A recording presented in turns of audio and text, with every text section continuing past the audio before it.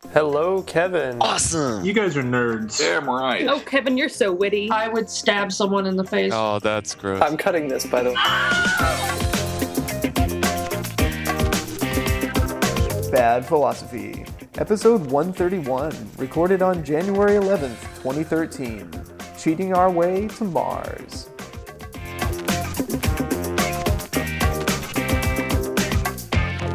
Hello, everyone. Welcome and one to Bad Philosophy, upsetting the balance of reality one rabbit trail at a time. I am back, and we are back, and everybody's back. I'm your host, Stephen Torrance.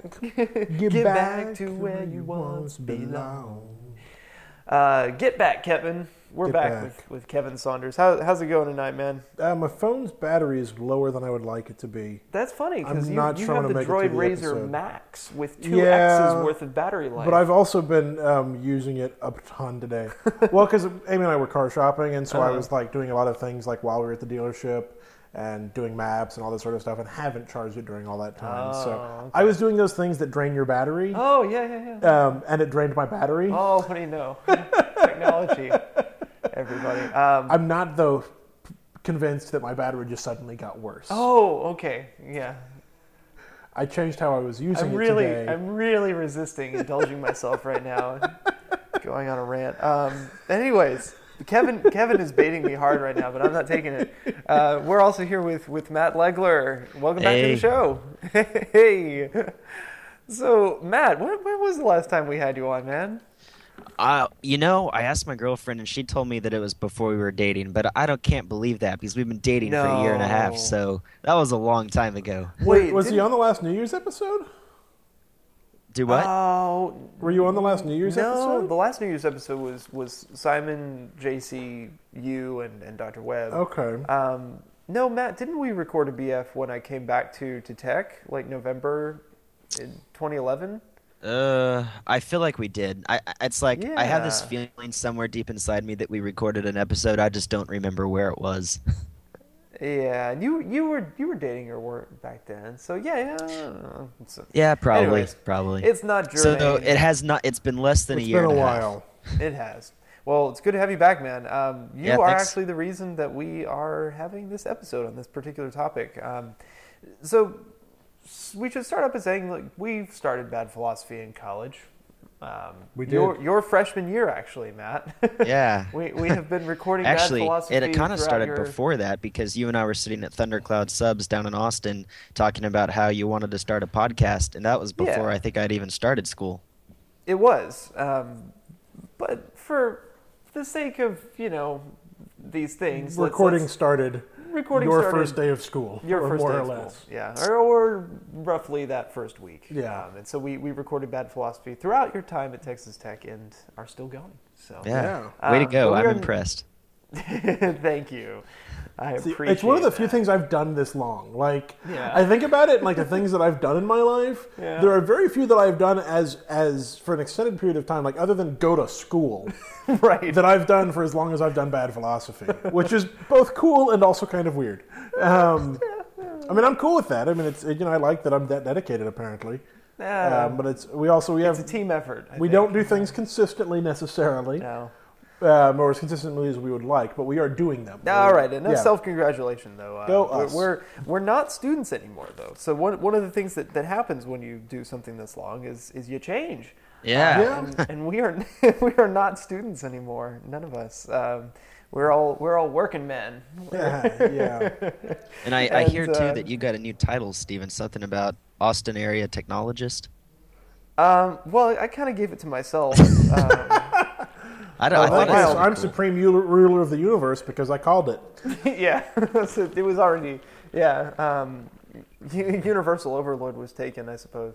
But yeah, it's just it's a moniker. It summarizes me in a nice compact way. So yeah. But yeah, aside from getting new titles, though, we're all working now, but we still retain an interest in all things from our student past. And one of the things that's come up recently, you listened to Dan Ariely's appearance on Triangulation, one of the Twit Network shows, right? Right. And what was it that you took away from that? Because it wasn't something that you talked about directly. What was you posted on Facebook recently about plagiarism? Sure. Well, it's funny because I didn't intend for it to be about plagiarism when I posted it. But basically, I have a heartfelt desire for education to be something that people love. I love learning. I love learning something new. I love exploring things, and I like knowing how things work. And so, I have this passion to see other people enjoy education the same way I do, and not see it as a burden.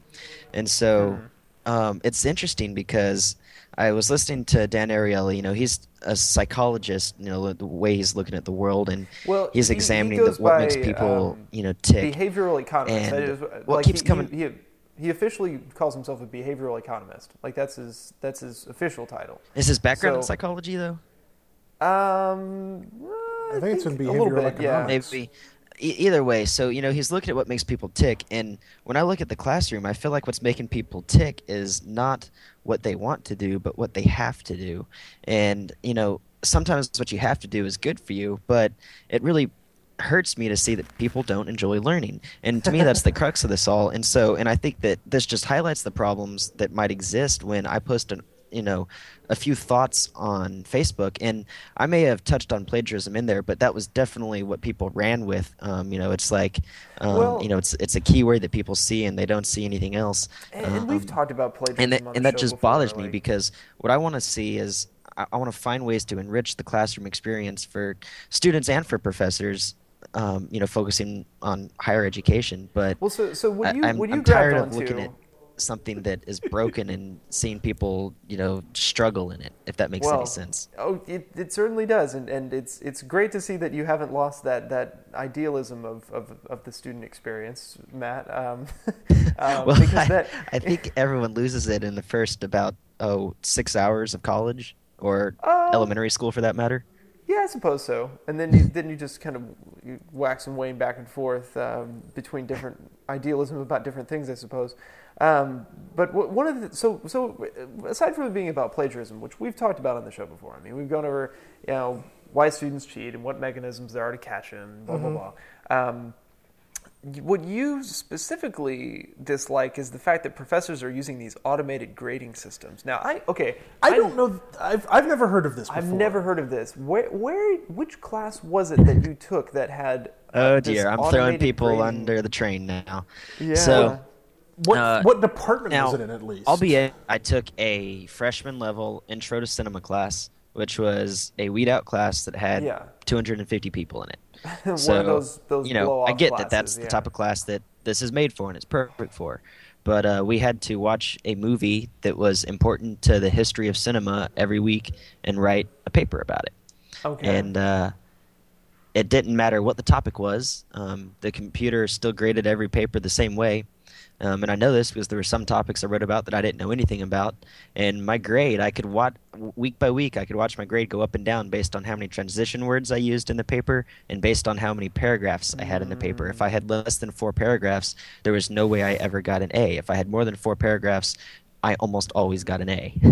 So you basically figured out the rules, the algorithm by which this system was doing the grading and gamed it. Right. Now, And thereby circumvented the actual... Well, my question is how far did you go in it? Did you still write an essay? Or did you just put gibberish, fill it with lorem ipsum, until you hit those transition words? Well, of course not. If I put gibberish, that would have been cheating, Kevin.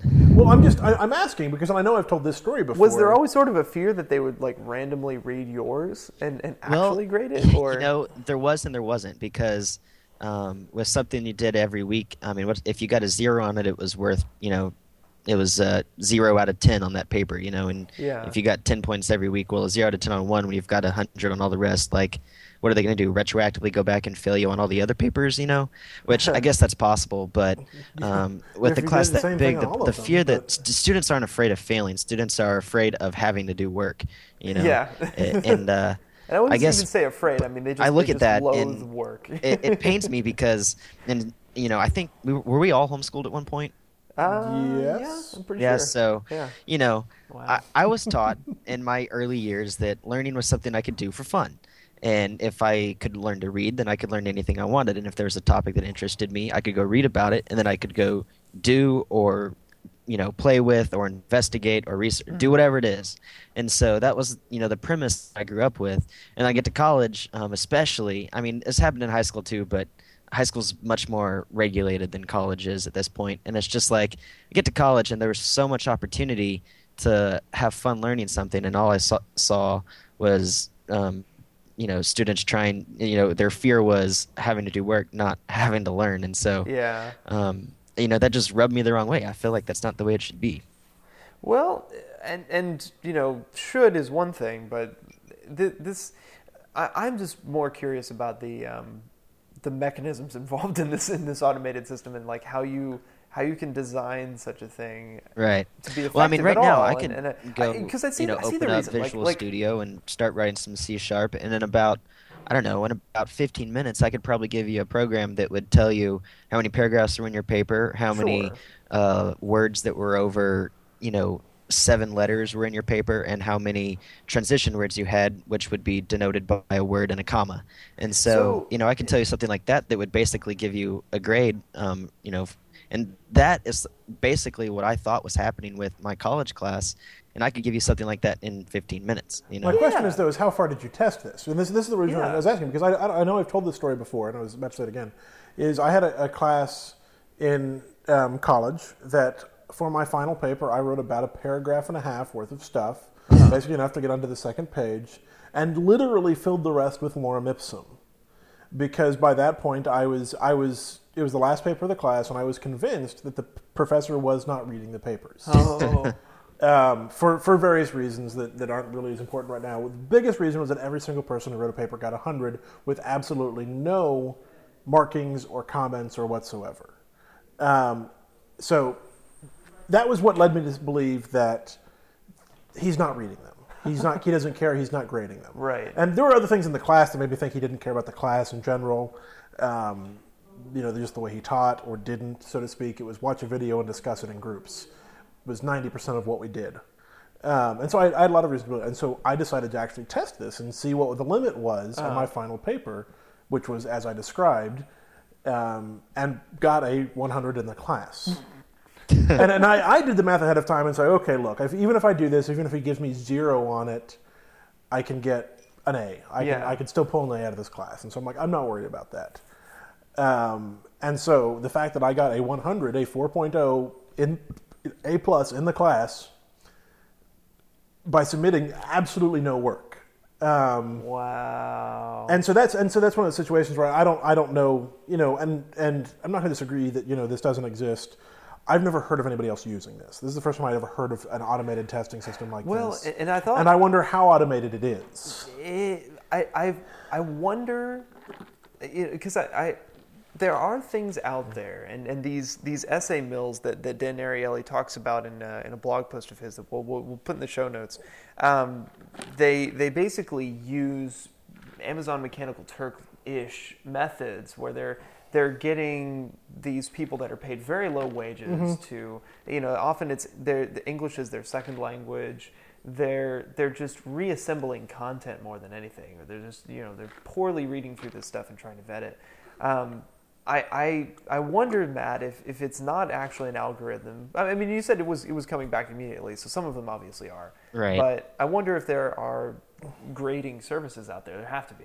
Yeah, they're called grad students. Well, yeah, that's what I thought. In all honesty, that's what it is. Yeah. I mean, that's what, I've been a grad student. I've been a grader. Yeah. That's your job. Is you grade get stuff. You get the these hard things work, and you grade them, and you've got 50 papers, and you've got to just not blindly, but go through them as fast as you can. Develop a method, just and you do it, and it's not awesome, and because of the time constraints, it's possible to go faster and be less effective, but that usually ends up erring on the side of the student's benefit rather than the other way around. Yeah. The mechanisms. So to take a step back, and this is kind of what you're trying to get at here, Matt. Mm-hmm. And this is another thing that Dan Ariely has criticized is the mechanisms involved here are not designed to be conducive to learning, to good education. Sure. What we're designing is something very much in the vein, and this goes back to the episode we had on education the last time we talked about this, is this sort of factory model of education. Yeah, the banking system. The banking system, model. Right? And so the values behind such a system make an automated grading system, or a system where the professor doesn't even read the papers at all to grade them, that make that a good thing by the values that, those values say the quicker you can get these people in and out and and graduate them, the better your school is, the better the output of your institution, of your factory. And it's yeah, you're right. It's just not the right way to do things. And so I think we all have a different sense of what education should be, but I think I'm just fascinated still by this. The C-3PO of grading. Yeah, exactly. And because there are valid problems here, I think, and it's not just, you don't just throw out the old model entirely. Y'all are familiar with Coursera, right? Nope. Coursera is online courses. Okay. They're, I believe, a nonprofit or the startup of some kind, but they were founded to be a completely distributed education system. So they license. I'm not sure if they license, but professors contribute content to Coursera. Okay. This sounds an awful lot like Bitcoin. Just because I use the word distributed doesn't mean it's anything like Bitcoin. Which, by the way, Bitcoin is making a comeback. Really? Yes. Even after it got super hacked? It is making a slow comeback. If you look at the graph, you see the spike, the mountain back when we talked about it, but it's trickled back up almost to, it's at about 2/3 of the value that it peaked at, where it's sitting at about 8 to 1 now versus the dollar. So the Bitcoins that I have somewhere that I still need to access are actually worth something. I have 6 cents or something from the get a free Bitcoin thing. I've got 6 cents worth of Bitcoin. That's it. Drinks are on you, Kevin. Yeah, if I can find someone to take it. Yeah, and convert it back. But that's the downside. And that's the whole. Although apparently you can use Bitcoins to buy drugs on Silk Road. Oh, fantastic! Yeah, that was even back then. That was one of the places where that accepted Bitcoin. No, that makes perfect sense, and it's the perfect drug currency. Oh, yeah, completely untrackable. I mean, which is great. I mean, whatever. That's it's not like cash isn't used for it all the time. Well, yeah. So. You see, look at the innovation that's happening here when people love education.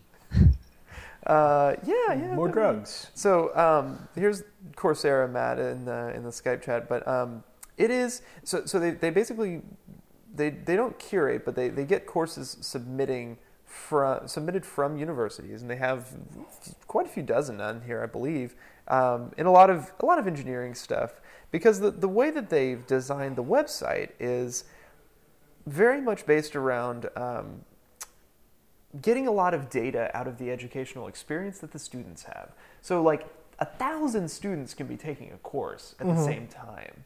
With that number of things, you're not going to be able to do philosophy courses. I mean, although I want to look in the humanities and see what they have. I mean, well, that point, it becomes much more difficult to have what is called authentic methods of evaluation. Yes, because with engineering and math courses, it's easy. I mean, you test the student's ability to come to the correct conclusion. Yes, and the cool thing is you see by grade distributions, you can see common mistakes that students make. Sure. So professors are getting very good, high quality data and feedback about how to better design their problems, about the types of mistakes students are making given certain material, and the way that they're getting this great feedback and crafting it better, and it allows the professor to focus more on refining the course material and the learning process than worrying about the actual mechanics of it, the grading and the actual lecturing and all that, the really boring stuff. So, and at the same time, students get a better experience because they're learning with a bunch of other people. There are discussion forums for the classes that where people can share information. I mean, there's no cheating really, because everybody's sharing everything else, and they have authentication to where you can't let somebody else take the test for you. Sure. So, But when it comes to the humanities and stuff, yeah, I wonder actually how the assessment works for some of these, like model thinking or, fantasy and science fiction, the human mind, our modern world. Like how, I mean, it's one of those that I think, and this is something one that of you these, see is in situations like that, and this is not against Coursera at all, it is very difficult to have what is called student-driven education. Yeah. And that's just, it's a limit of class size, in that the student should be the center of the educational process, and that's very difficult to do. A, it's very difficult to do online. B, it's very difficult to do with lots of people because it's a lecture. It's very easy to fall back on lecture and repetition. Yes, it is. And that is not student-led education. That is teacher-led education. That is the banking system, and that is a problem. Mm-hmm. And that is a something we've talked about that before. Oh my! I think I'm going to sign up for the Introduction to Philosophy course on Coursera. Go for it. But Next session starts what happens on... if you fail it? Then Who cares? It's the internet. I was going to say then we stop recording Bad Philosophy. That won't happen. Because, this is so. This we'll get some good. I'm curious to see what your experience is like. In that, I don't know that you can have authentic measurements of assessment when there's 1,000 other people taking the class, or if you do, it's going to be 80 years until you get your papers back. We will certainly see. So And here's a question about the students. I think we all agree that there is a problem somewhere in the classroom, but what I'm wondering is there a problem with the students? Do students have the motivation and the drive to learn, and it's reasonable to say that the reason they don't enjoy going to class or doing the work for a class is because it's the fault of the structure of the class, or is it a fault with the student? So is it the student that doesn't enjoy learning, or do they not enjoy the environment in which they're trying to learn? And if you gave them the correct and proper environment, then they would have no problem desiring to even work hard to learn something new. Yes. And that's begging the question, everybody. If you ever wanted to know what that looks like, way to go, Matt. Thanks. A great point, Matt. No, but the answer to your question, Matt, is yes. As I said a bunch of times. You philosophy guys never make any progress. Well, no, Whatever. because it's one of those, the situation, but there is evidence that one of the reasons students don't like school is because they've spent 18 years in school. Or 12 years, I guess, in the current educational system. Also, until they get progress to college. is overrated. And there's no such thing as progress. That's not the point. Oh, wow. Denying the existence. Well, okay, there isn't. I'm sorry. Post-structuralist. There is no progress. There is no such thing as progress. There is no such thing as thingness. There is difference. There is no but such there is no thing. progress. There is no. There is no. There is no. There is no. If you make it to the light before it becomes red, that's progress. What? But oh god, they're in a system. The majority of students are in a system that spends 12 years teaching them this is how you make it through school, which is not this is how you learn. This is how you make it through school. And because of that, they end up in a system where even in college, they don't like learning, as you've pointed out, Matt. Some of them do. Some of them can beat the system. Some of them can get past it. Some of them can survive it and come out all right on the other side, but a lot of them don't. And I've worked in that system. I've been in that system, and I've worked in that system, and it's the same issue. It's where you've got to rearrange the structure on a very dramatic level. And, I think, Stephen, you said we shouldn't start over, kill the whole thing and start over. Sometimes I think we should. Start from scratch in a whole new world. Did you, by the way, on that topic, did you listen to the latest This American Life?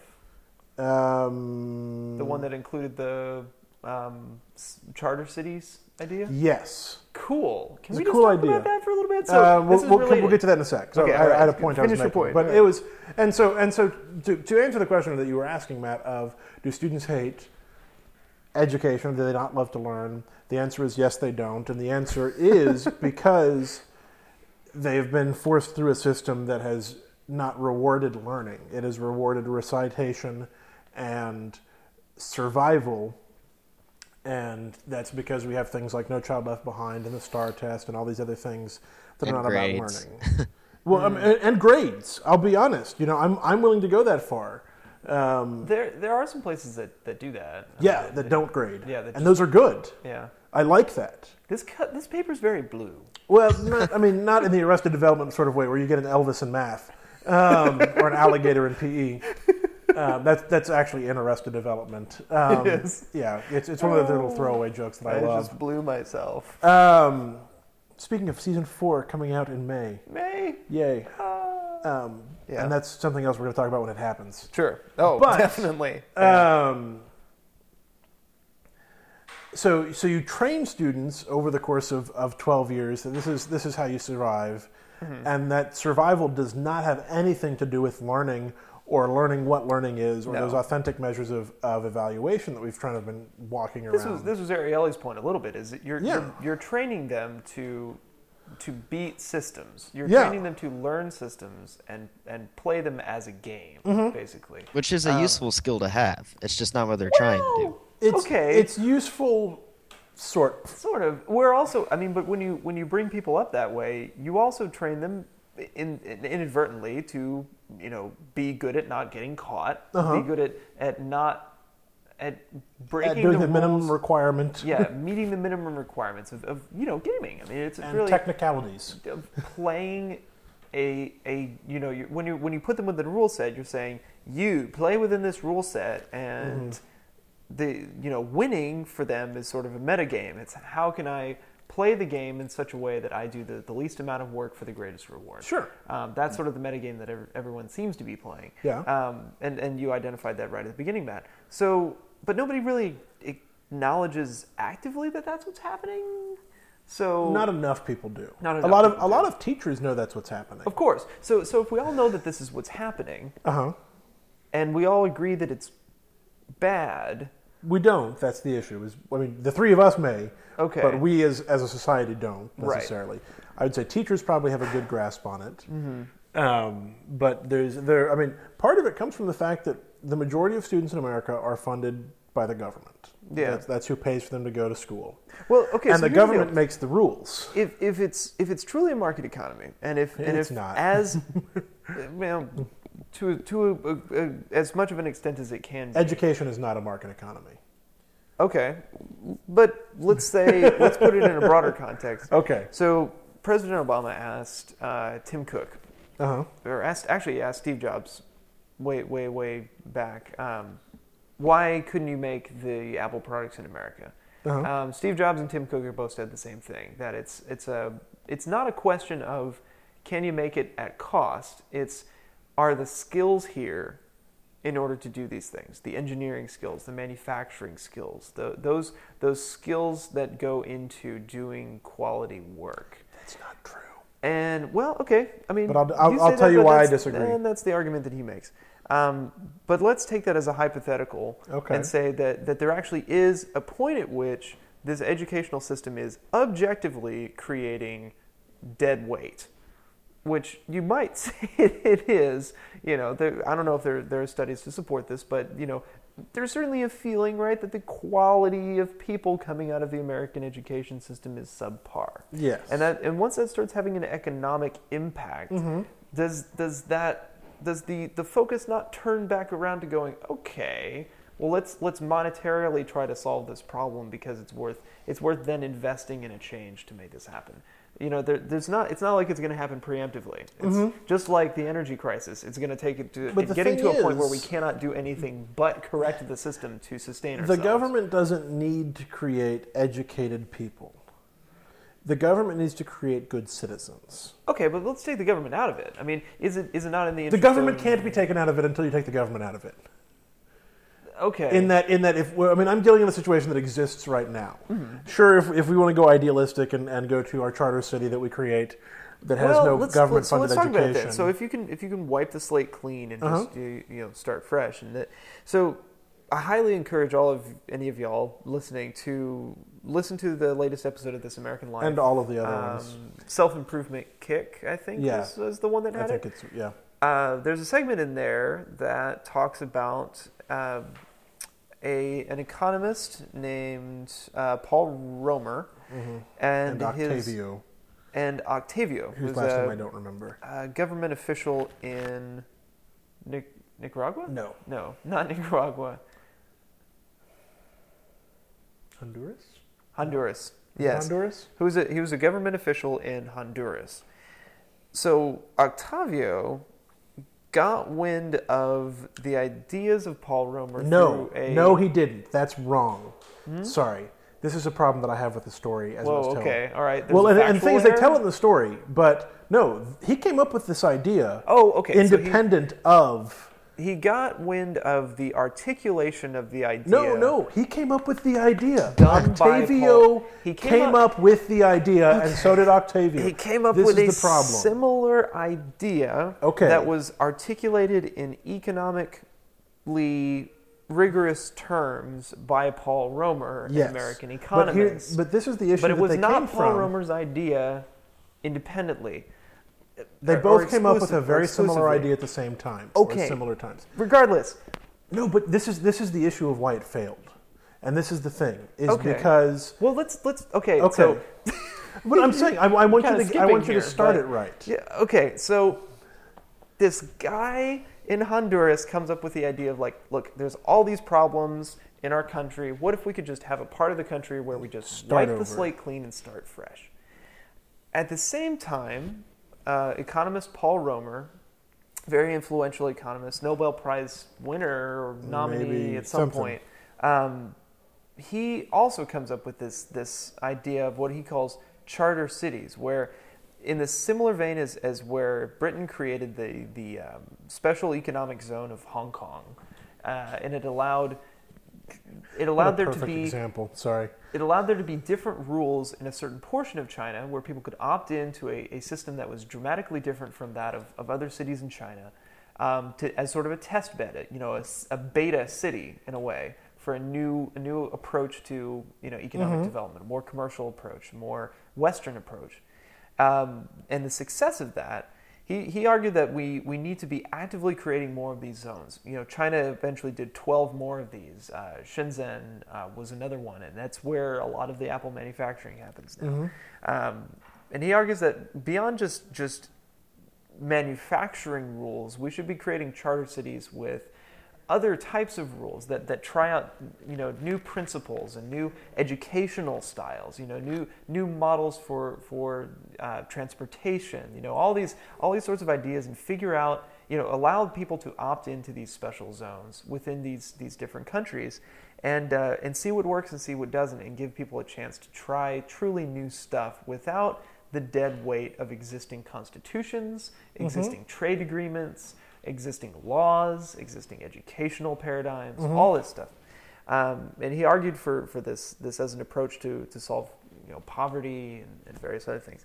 And so, and again, I'm not going to restate the entire This American Life episode, but the long and short of it is, Octavio got wind of Romer's idea, brought him to Honduras to argue for it, to give legitimacy to the idea that he'd had. They started collaborating in 2010 and 2011, but Romer, as anyone in his position would do, I think it's natural. Like he kind of he thought it was his idea, and so it was his baby, and so he sort of imposed himself on the process of creating the first charter city in Honduras. And eventually he kind of got overbearing, and they didn't like that, so they started excluding him, and there was this political falling out, and he broke ties with them, ties that they claimed he never had in the first place, and all this sorts of stuff. So it was a big mess, and Romer came away from it a little bit sad, but optimistic about his chances of trying this thing in another place in Africa. But I think he's missing the point of the fact that it's just an idea. I mean, and it's not. The fact that it's his idea doesn't really matter. Well, the thing is, and this is, and if from what I can tell from Paul Romer, he is the worst person to be trying to do this. Okay. In that, and he talks about how he's very robot-like and doesn't have a lot of emotions and isn't doesn't really sort of understand politics. And I understand that. And the thing is, when he started talking about this, people were like colonialism. You Well, want to go right. in and tell these people how to run their country, colonialism. And their point is valid. I disagree. I still. Oh, their point is very valid. Well, the way that he did it's funny, like he kind of defeated his own argument, his own counter argument by taking an active role in this. Yes, and the thing is, and so I think you're right. I mean, the Romer method of Romerism doesn't work. It's colonialism. It actually turns out to be soft colonialism, where he really was. He wanted to do it his way. Yeah. So I think. And he said, and they interviewed him, and they said, well, would you do it any differently if you do it again? And he goes, no. And that's the problem, is he's not going to look at the situation and say, He says, why were they so irrational? It doesn't matter, that I didn't give them the most credit or whatever. And then you have to say, Paul Romer, that's because it was colonialism. That's because it was the white guy coming into their world and telling them how to do things. Right. And they've already done that and said, no, thank you. But... And it's funny because he didn't even follow his own policies completely, because he gave a good counter argument in the TED Talk to why it's not colonialism, and that was along the lines of there's choice involved. It's not like this country is coming in and imposing anything. Yes. These are measures that the country adopts willingly. Yes. It's opt-in, so the citizens can nobody has to go to this place. It's a place nobody's living already. And then, people can just go in there. So there are ways that you can craft it to where, but there were things that he didn't, anticipate, of course. No, I mean, And I'm sorry, Matt, if we're leaving you in the dust on all this, but... It's okay, I'm a little behind. It's so given the opportunity, and this, I watched the TED Talk. I watched Romer's TED Talk, and I loved the idea. Apparently it's a great TED Talk. I haven't seen it. It's a great TED Talk because it gives you that sense of like, oh my God, we're doing these sorts of betas for everything else, right? The idea of the beta of like let's create an opt-in test bed that's by its very nature is incomplete, and it wants iteration, and it asks for feedback, and it involves the users in the creative process and all this. Like that has worked out extremely well in software. It's a great model for building great software. It seems to be a great idea for schools. You got charter schools where people can opt their children into this other style. I never said it was a bad idea. Sure. So this, and doing it on the scale of a city is, I mean, in a way, it's been done before, and he cites examples of it. There's examples from like New World colonization where that was the whole idea of going to the New World was like we're getting a blank slate. We can go across the ocean. There's nobody here. And start a colony. Me? There's nobody here. Sorry, Eddie Izzard reference about coming into the new virgin land that is completely empty and ready to be, taken over by these people. Excuse me? There's nobody here. I'm sorry, just because there wasn't nobody here. There wasn't nobody here. There were people here. There were lots of people here. We just killed them all. Right. Because that's what we did. That's what we do. Colonialism. I'm sorry, I coughed. Colonialism. Okay. But that aside, because there were portions of the land that were vacant enough that you could have a colony there, and it would be, it could have been done better. It could have been done better. Done a lot better. There were only there was plenty of room. It was a big continent. Almost killed an entire nation of people. Okay. You know sometime other that happened? World War II. World War II, yeah. Anyways, so, wow, Godwin's Law. So I'm sorry, though, it's a comparable event. Right. But, okay, so let's take it from a science fiction perspective. Like, let's say it's the moon, right? Or it's Mars. It's really, there's really nobody there. Like, I'm cool with that. We're really there's really nobody there. Yes, we're bringing everything, and I've got through the second book in the Mars trilogy. And I haven't. Much more of this idea of like, what sort of place do we build when we can build a place that doesn't depend on anything else that came before? Yeah. Wow. That's a weird idea, but the whole charter city thing, and this is a long way to get back to this point. reminded me a lot of SimCity, where you start out with a plot of land. Uh-huh. You start out with a plot of virgin land. There are trees on it. You don't see any animals. There are probably animals There's there. probably animals there. It's trees. There's nobody else there, and you have money and resources, and you can just come in and start plopping stuff down, and you get to choose what kind of city you're going to build. You can build a very industrial city that makes a lot of money, has lots of pollution, but it's very profitable. You can build a city that's very based on green tech, that has sprawling suburban landscapes, that has a dense And population center and farmland. Like you can go a lot of different directions, especially in the later games got much more diverse in the types of cities you could build. And they all work, and you can find balances that work. In a much more complicated sense, that's what these charter cities would be. Is you set up rules at the beginning, and they would have to be simple rules, limited rules, that are either based on the rules of existing countries that sort of do a mishmash, like a remix of the laws of these other nations. They were talking in the Honduran one about bringing in the using the Supreme Court of some European country as like the highest Supreme Court. As the model, trade law from Canada, and it's in this weird sort of like Frankenstein model, and it reminded me a lot of the American Constitution borrowed a lot from British law, and but it the also Magna borrowed Carta. from It goes back that far. Whenever you start a country, you cannot but incorporate things from you try to incorporate the best from others. It's like, that's awesome. Let's take that. But there's no more space to create new countries anymore. So cities are becoming the new countries in a way. I feel they have that opportunity. It's easier to start a city than it is a country. It's much easier to start a city. There's a great graph that he shows in the TED Talk that Remember does of we're using like 1 or 2% of the arable land on the earth for cities. And so, you could build 50 more major cities and be using 4% of the arable land on the earth. You could. There's a lot of more land to cover especially if you work efficiently. Because we've sprawled a little bit too much. We just got to the point where more than half of the Earth's population lives in cities, right?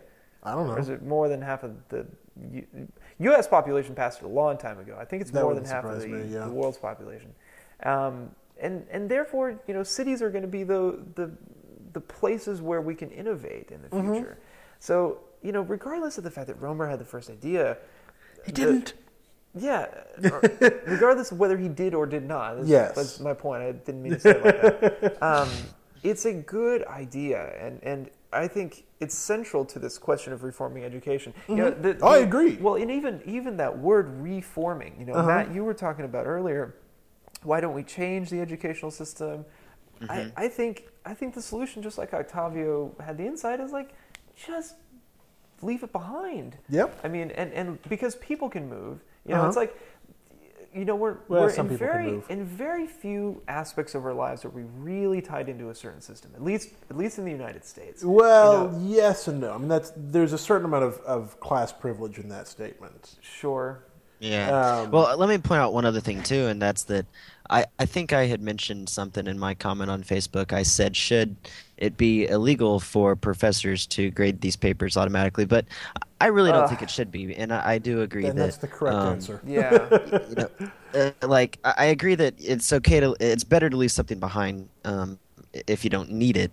But I don't at all think that there should be more legislation that says it is illegal for a instructor in a classroom to grade a paper automatically using a computer. I don't think that at all that's necessarily or that would be beneficial. It should be. There's another school over here where professors are not allowed to, and that's the one that more people go to and have a better experience in. Like that should be that's the market economy model. Yes. Sorry, I see what you're saying is that if you don't need it, leave it behind, move on to something better. But like Kevin was saying, not everyone can do that because there's we've been promising for so long. We've been telling people if you go to school, you work hard, you get good grades, you get a good job, you can support your family and get have a good life. Right. But the problem is that's not working for people. But they can't do anything else because they have only been told they can do one thing. They've only been given one option. Well, and true. I mean, there's. And that's really what this comes down to is a question of choice. And so I was trying to think a little bit more about like how So if you were to build a better educational model, what would it look like? Would it look more like businesses where you have radically different educational styles? Well, I think that's a big part of it because someone was telling me the other day that this was someone who's about to retire. They said when they first entered the job market, they said businesses and large corporations were training their employees to do a job, even if it wasn't, your traditional skilled expertise for one type of job, but just broad training in general. And as you go through your career, like companies were teaching people stuff, they were sending them to additional, learning outside of school, and they were paying for this to happen. And then that was kind of, at least for software, that was kind of the IBM era, where your corporation that you worked for was your life, for your entire working career. But now, because there's been such an effort to maximize cost, especially with the global marketplace that we are living and working in, that no one is paying for anyone to learn something anymore. If you don't know it, they'll go pay someone who knows it. And I think that's part of the problem that, Obama says, why are jobs not here? Well, and the reason jobs are somewhere else is because it's cheaper somewhere else. That's where it comes down to money. And so if I can have someone else do something cheaper, why would I pay you to learn it if you don't already know it? And, and then you get into already know it if you're not being taught it in the first place. And so it's just this kind of snowballing effect of horrible that has put us, I think, to a large extent, I think it is hurting our economy. Mm-hmm. I see your point a little bit there, but I have a worry that we're a little bit too scared of this globalism. We're scared of what it'll do, and that the ideas of outsourcing have always been railed on, because there's sort of this sense that we should keep the jobs here, that sort of localization of everything, even at the expense of quality, and even at the expense of, because there are always secondary consequences, right? Like. If it truly does cost more to produce a product in a certain place, like in the United States, then you're potentially lowering the quality of life for everyone as a peripheral consequence. As collateral damage for making, let's say cars exclusively in the United States. Either cars themselves cost a lot more, or the government has to heavily subsidize them. You have to just ask how that works out. And the economy is very complicated. We're getting into other aspects now, but there's something really, I don't know. I'm fixated on this, and I'm not sure why. Like there's something beautiful about that idea of just starting over. You feel like worked real well in Amsterdam. Right. Wow. God, The Wire is about everything. Sorry, what was that, Matt? So the We the People website that's run by the White House, where people can go and the petition. Sign the petition. There's the big petition for Texas to secede. Texas isn't allowed to secede. No, and a big petition is a relative term. Well, unless you go to change.org. Those are actual legal petitions. Oh, really? Well, in that if a petition on change.org gets a certain number of votes by people, it actually has to get a U.S. response. There was one today about the Death Star. We the People. How is We the People different from change.org? We the People isn't sponsored by the government, as far as I know. No. Yeah, actually, it is. That is. Yeah. Oh. Wait. So is it change.gov? Maybe. I think it's the White House petitions.whitehouse.gov is titled "We the People." Oh, is it? Okay, maybe we're talking about the same thing. Yeah, change.gov is the Obama-Biden transition project. Oh, okay. Well, then that's not what I was thinking. Which has ended because the administration has begun. Please join President Barack Obama at whitehouse.gov. Yeah. So yeah, no. I mean. There was an instance where people tried to change, but they were trying to go at it from the state level, and that supports what you were saying, is that change has got to be smaller, more localized. It's at the city or even smaller. The city level, yeah. I mean, it's because even a state is too big of an economic block. Like you're just drawing a boundary around a bunch of cities. Like more than anything, Texas is a collection of a few dozen major cities. Like that's. I don't know. Or even not even that many. Like I'd say less than a dozen. Any given state now that the population is denser in and around the cities, is basically a bottle marbles, and the marbles being the cities themselves, various sizes. And so where you draw the lines is kind of arbitrary, and we've seen that over the course of human history too. Is sort of the cities are the focal points around which all the activity happens, and then the outlying areas just support the cities, and that's where this power is centralized and all this. So in a way, the city-state has never gone away as a convenient unit by which to organize laws and power and policy and trade and all this other stuff. They're the Lorentz attractors of human existence. And I really like the idea of let's just build a crap ton more of them, and let's really experiment with wild stuff. And some of them will fail. Be sure to send me an invite to the beta. Yeah, right. On a related note, the Mars One project. Have y'all heard of this? Is this the one where they put a bunch of people in a trailer?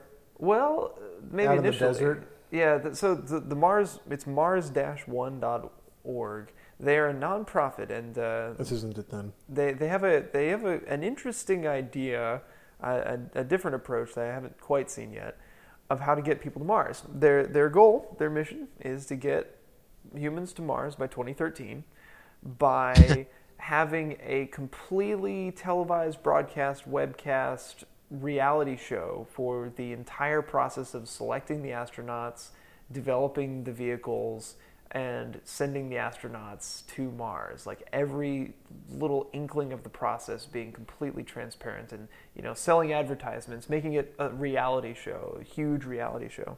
Mm-hmm. Wait, when are they supposed to get to Mars? 2023, sorry. 10 years. By 2013, yep. It's going to be this year, everybody. But it starts this year. That's why I got confused. Because they recently opened up applications for astronaut selection.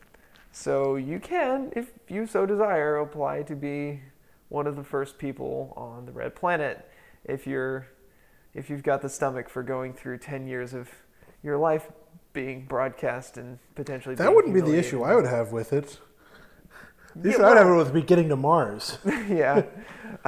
If anything, reading the Mars trilogy has made me a lot less enthusiastic about actually going to Mars. At least being the first, 1,000 people, or first 20 years of people, or 100 years of people, I'm like, yeah. It's like, okay, maybe. But it's a fascinating idea, and it really, you gotta think like that is something we've never done before as humanity. Going to the moon, we're going to have to face that possibility of really going to a place, and do you sever ties with the economic body that you came from? Do you replay the American Revolution? Do you? Yes. Yeah, maybe. Right? Maybe. Is that sort of an inevitability in that sort of a situation?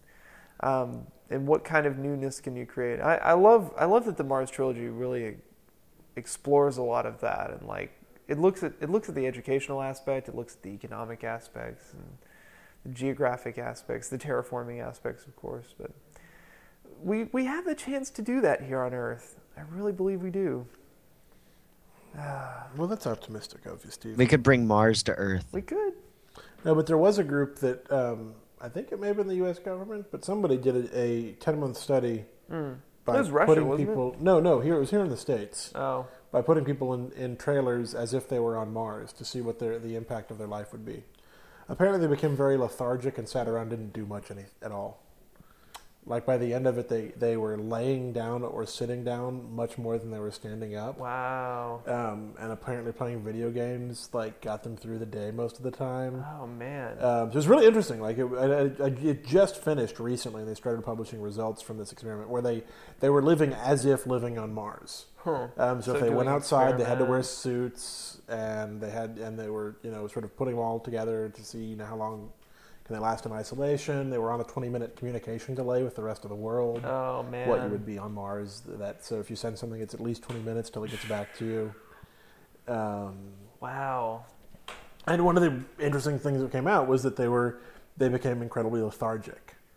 But I challenge the actual applicability of a study like that, because there's not that huge psychological component of, oh my God, I'm actually on Mars. Like, Yeah, the but until we pride can in- actually get people to Mars, Yeah. So naturally you're gonna it's an experiment. Yeah. And that really affects your motivation. it I think. will. But there's not the survival aspect doesn't kick in.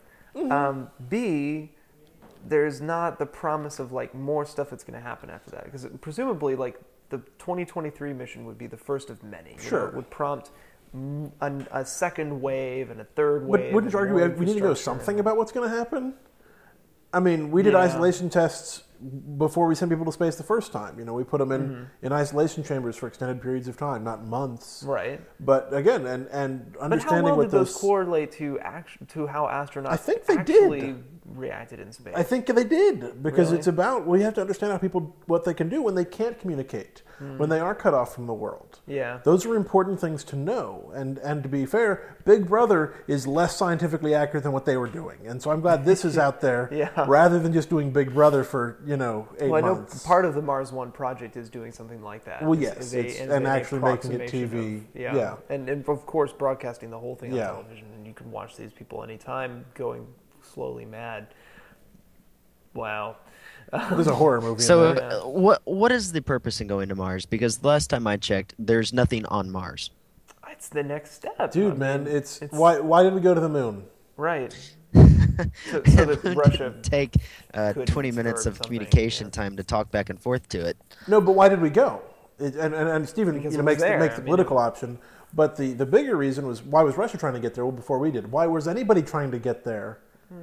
Because we could. supremacy. I mean, Right. it We really see, goes I was back trying to parallel this to, like Columbus exploring and sailing off to, the West Indies as he thought, but it's like he had trade. something to go for. There was Yeah. food Yeah. and water on the other end, some Well, and basic human gold. resources. Gold, But like, presumably. other than just the fact that, I touched Mars first, like, is there any reason that anyone would go? There's no more reason than there is to climb Mount Everest. Well, the interesting thing in the Mars trilogy is it shifts from being a scientific mission Oh yeah. to being a political mission. Sure. And so for the people there, it slowly transforms from being, we're here to be the first Earth humans on Mars, to being, we have a chance to start fresh. They start realizing that distance of communication, of space, etc., physically and metaphorically separates them from the human past. I mean, that's a monumental, unprecedented disconnection. That is, you are tied to that planet merely by the pattern that you brought there with your genetic code. And they say, I love the line at one point, like this second generation of Martians, they're like, every piece of me is of this planet. I am 100% of the food and the minerals and the everything that was produced. I am fully Martian. Yeah. And that changes. They're like physically different. They're slightly taller. They're physical changes from the environment. And the gravity's different. You then start to actually have a different species of human being. In the same way that as human beings migrated continent to continent, it affected their makeup. So it's we will. I won't call it So progress. let's let but- the short guys go first. Yeah, right. They're still going to die. Yeah. They're going to die short. But anyways, well, we've started from automatic grading to Mars colonization. This has been quite a meandering bad philosophy. We tried. But Did you not get a text from Oso? I was hoping he would text. but- I did not. No, okay, we I haven't didn't get gotten one any either. But any new he's stuff. been out for an hour, so he's not coming. But Well, Matt, I really appreciate you coming on the show to talk about Yeah, this. yeah, of course. It's fun to be back. Yeah, and I share your same hope that eventually someday we'll be able to reform all this, but I think the way that we're going to do it is just by sidestepping the institutions and just like Coursera is doing, just creating something better, letting people opt into it, and then just going from there. No, I think that makes a lot of sense. Cool. Well, Kevin, where can people find you on the worldwide interwebs? Twitter.com/KevSand. Cool. KVSAUND. Matt, where can people find you online these days? You know what? As much as it pains me to say it, probably facebook.com/legmar. Legmar. No T. So, No T. can you actually? Are you publicly visible on Facebook? Somewhat, I think. Okay. You can at least say, do you want to be friends with this Hi, person? Matt. So, I think I've got something more on there than just hi, Matt. Okay. Why would you have that on your own profile? To greet the Martians. Have you ever tagged yourself in your own Facebook post? Just random question. I don't think I've tagged anybody yes, ever. by Yes? accident, because I'm friends with another Matt Legler. Although, if you want to, and I saw somebody else that thought of this idea, so I'm just repeating it. But you could go make friends with somebody who has the same name as you, and then like everything they say, so they seem the most narcissistic person. Matt Legler likes this. Wow. Well, it's a good way to get you unfriended fairly quickly. Definitely. Well, and you can unfriend me or unfollow me at twitter.com/storrence, STORRENCE. Check us out at facebook.com/badphilosophy and twitter.com/the same. And, hey, if you feel like applying to be an astronaut, mars-1.com. We'll see you on the Red Planet. Thank you all for listening. We hope you got some education out of this, and we'll see you next time on Bad Philosophy.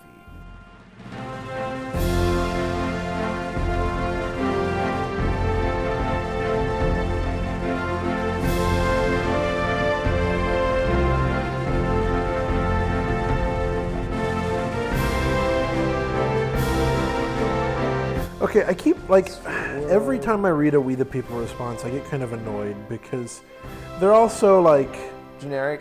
well, they're not even generic, they're just, Phoned in. nothing new comes out of them. Right.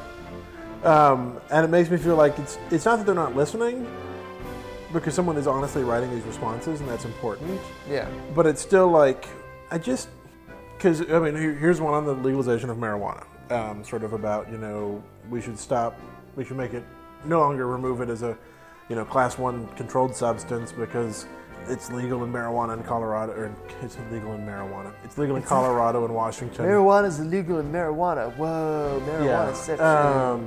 And it sort of goes, look, there's a big discussion going on right now, clearly. And then it's here's a quote from President Obama in an interview with Barbara Walters. It's do you think marijuana should be legalized? He said, I wouldn't go that far. As it is, the federal government has a lot to do when it comes to criminal prosecutions. It does not make sense from a prioritization point of view for us to focus on recreational drug users, even though they do. And it's tough because Congress hasn't changed the law. And so we have to have a conversation about how do you reconcile a federal law that still says marijuana is illegal and a state law that says it's not. And then he goes, and this is the last paragraph, and this is the one that really annoys me. When you're talking about drug kingpins, folks involved in violence, people who are peddling hard drugs to our kids in neighborhoods that are devastated, there's no doubt that we need to go after these folks hard. It makes sense for us to look at how we can make sure that our kids are discouraged from using drugs and engaging in substance abuse generally. But the thing is, those people, the kingpins, the violence, those disappear when you legalize it. We saw that happen with Prohibition. Yeah. The reason Prohibition, we saw in Prohibition the start of, organized crime. Mm-hmm. Not that organized crime doesn't still exist. Yeah. I don't know, it may not. I have no idea if organized crime exists. Probably. Yeah. But, we saw more violence. We saw more under-the-table drug. We saw the Kennedys exist because of, they were a moonshine family. Mm. They were running booze during Prohibition, which is where they made all their money. And then he became the president later on down the line. That family exists because of Prohibition. And we don't have anybody who's making millions of dollars selling alcohol anymore. We don't have people getting shot in breweries. Amsterdam.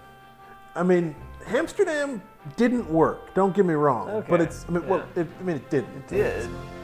For a bit. Yeah. And it wasn't that it didn't work because it got shut down. It didn't work because of other problems that were going on. Yeah. But they did cause a drop in crime. Yeah. And so it's one of those that the kingpins go away when they're not under the table anymore. They become CEOs. Yeah. and they don't shoot anybody anymore. They just make really bad keynotes. They make really bad keynotes and lots of money, but they're already making lots of money. And the government gets their cut. And so so not only does he go, his argument doesn't make sense at the end, and then he says it's for the kids, which is a stupid argument for anything. And I speak as Oddly enough, Paul Romer's idea was also for the kids. I know it was. Yeah. And doing anything for the children is never a good reason. And I say that as someone who's doesn't even hate kids that much.